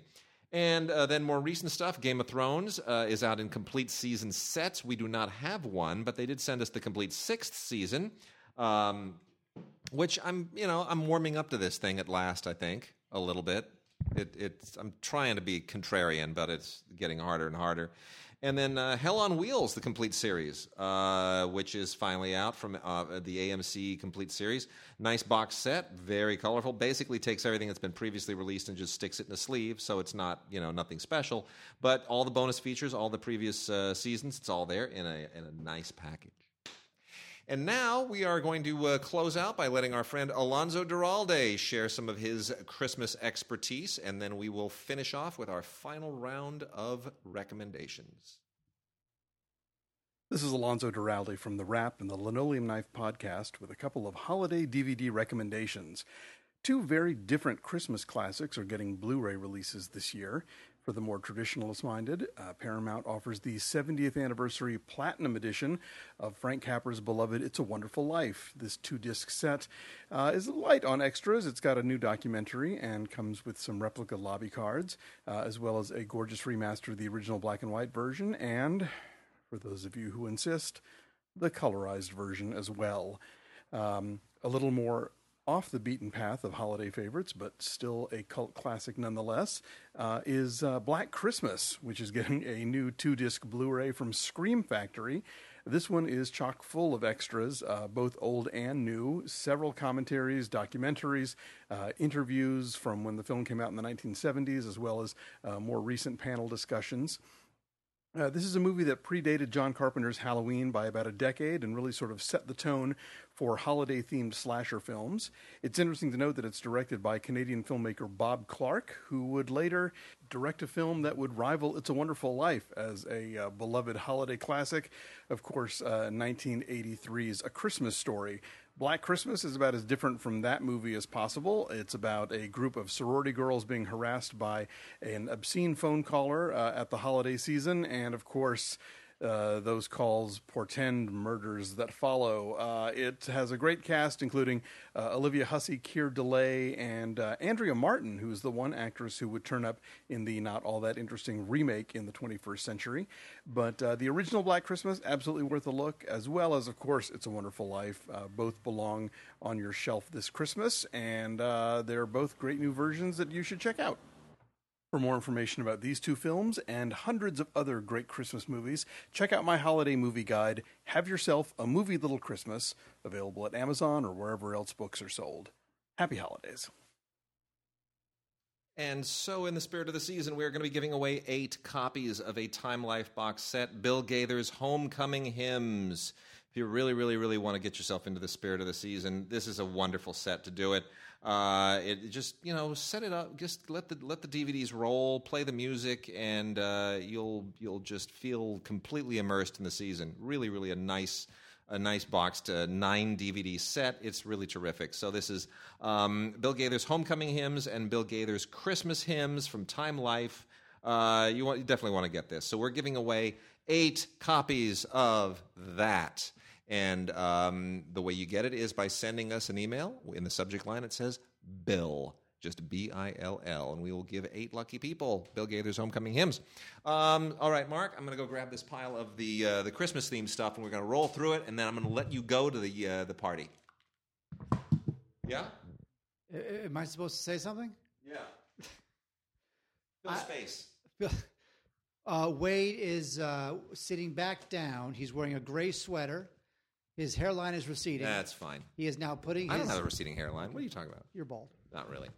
Okay, so let's go through these as quickly as we can so that people can rock and roll. Black Christmas Collector's Edition from Shout Factory or Scream Factory. It's honestly, this is one of the handful of Christmas slasher movies, and I guess there's an audience for this. This thing is a kind of a weird classic. What's funny about it is this was made by Bob Clark before he would go on to do A Christmas Story and redeem himself. So first he mutilated Christmas and then he saved it. So Bob Clark's Black Christmas, which that and Christmas Story wedge Porky's in the middle. What a weird career. Anyway, lots of special features on here for those who love it. Audio commentary with Keir Dullea and John Saxon. Ooh. Come on, give it up, right? We also have Murdoch Mysteries, A Merry Murdoch Christmas, which we are, of course, giving 2 away. We announced that giveaway earlier in the show. This is from Acorn. If you're a Murdoch Mysteries fan, you're going to love it because it's got the whole it's the whole Murdoch Christmas thing, and a lot of familiar actors in here that you've seen before. You've seen them in other shows, Downton Abbey and others. It's a lot of fun. And then a thing called Christmas Ranch. Now these all get a little bit schmaltzy. Christmas Ranch, with a handful of actors you've probably seen in various places. It's low budget, it's kind of schmaltzy, but it's okay. It's worth checking out. The Andy Griffith Show Christmas Special, which is colorized, so I can't really recommend it. But if you feel compelled, you could do worse.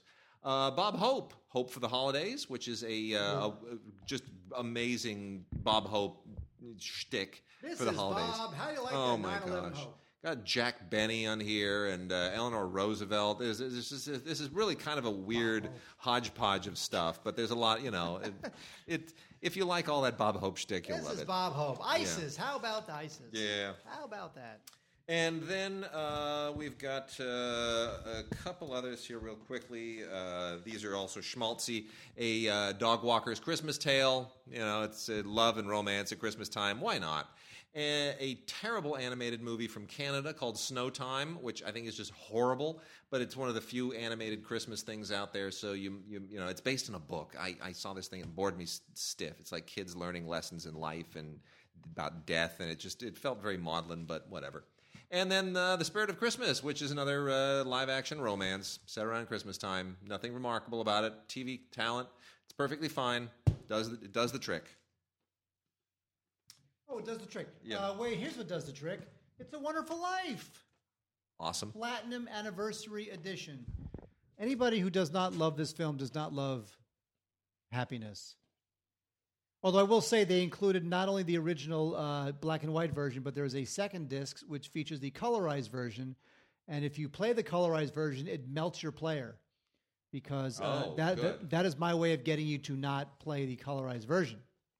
Okay. Because it's evil and should not be played.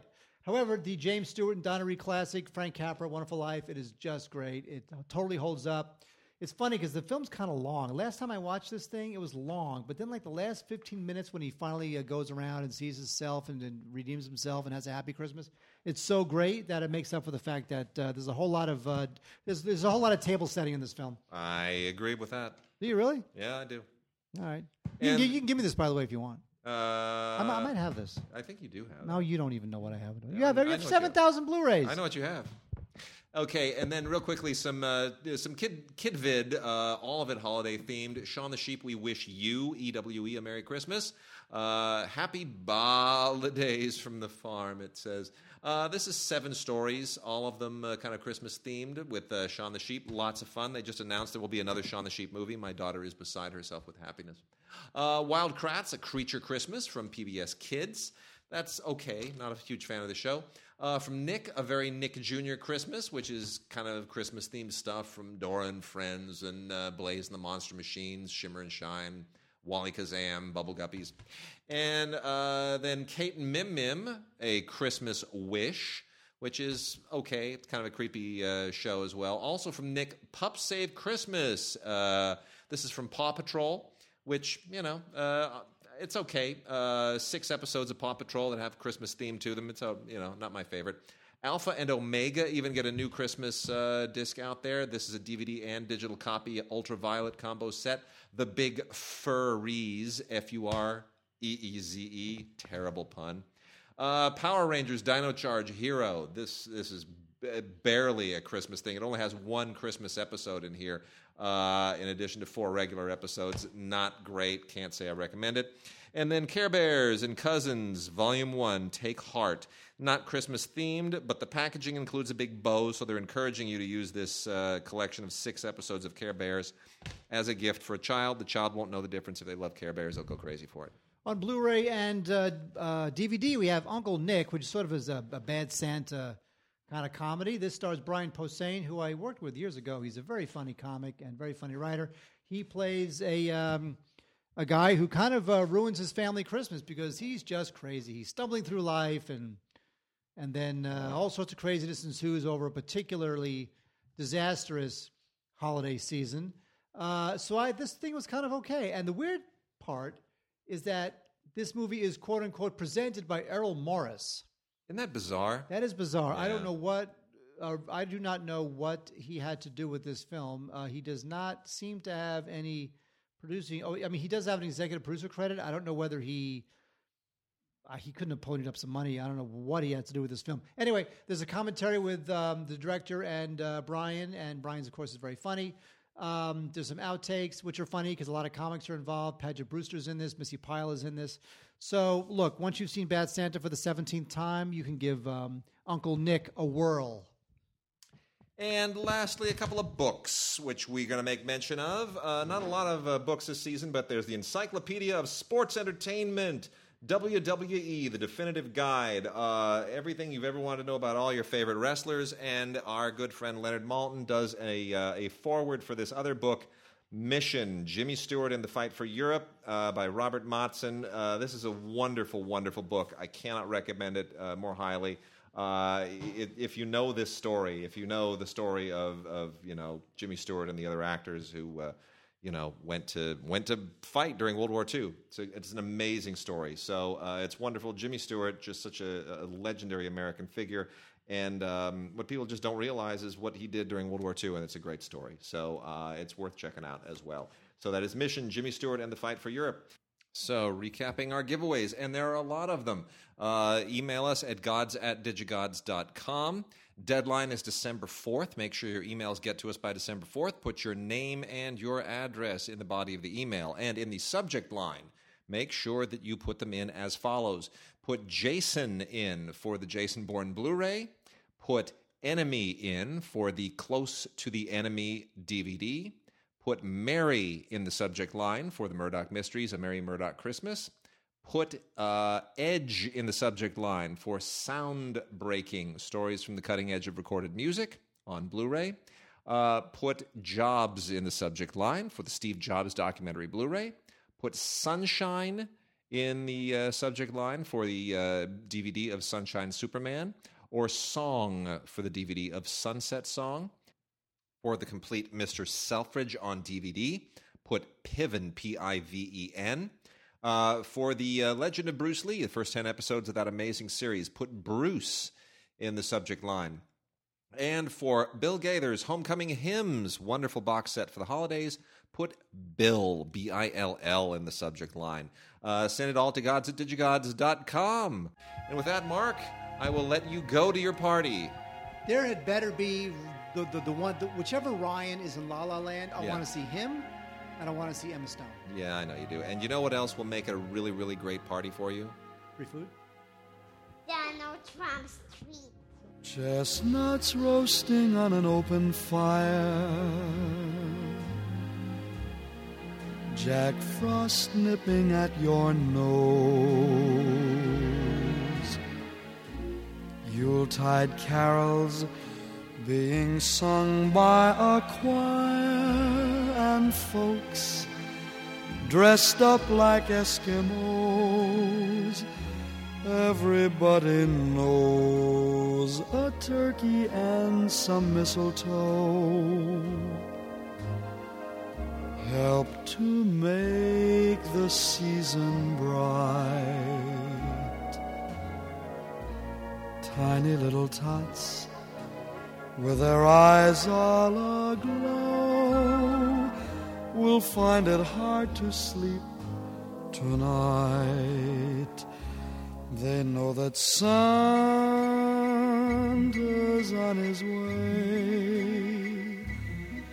He's loaded lots of toys and goodies on his sleigh, and every mother's child is gonna spy to see if reindeer really know how to fly. So I'm offering this simple phrase to kids from 1 to 92. Though it's been said many times, many ways, Merry Christmas to you. Love and joy come to you, and to you your carol too, and God bless you and send you a happy new year, and God send you a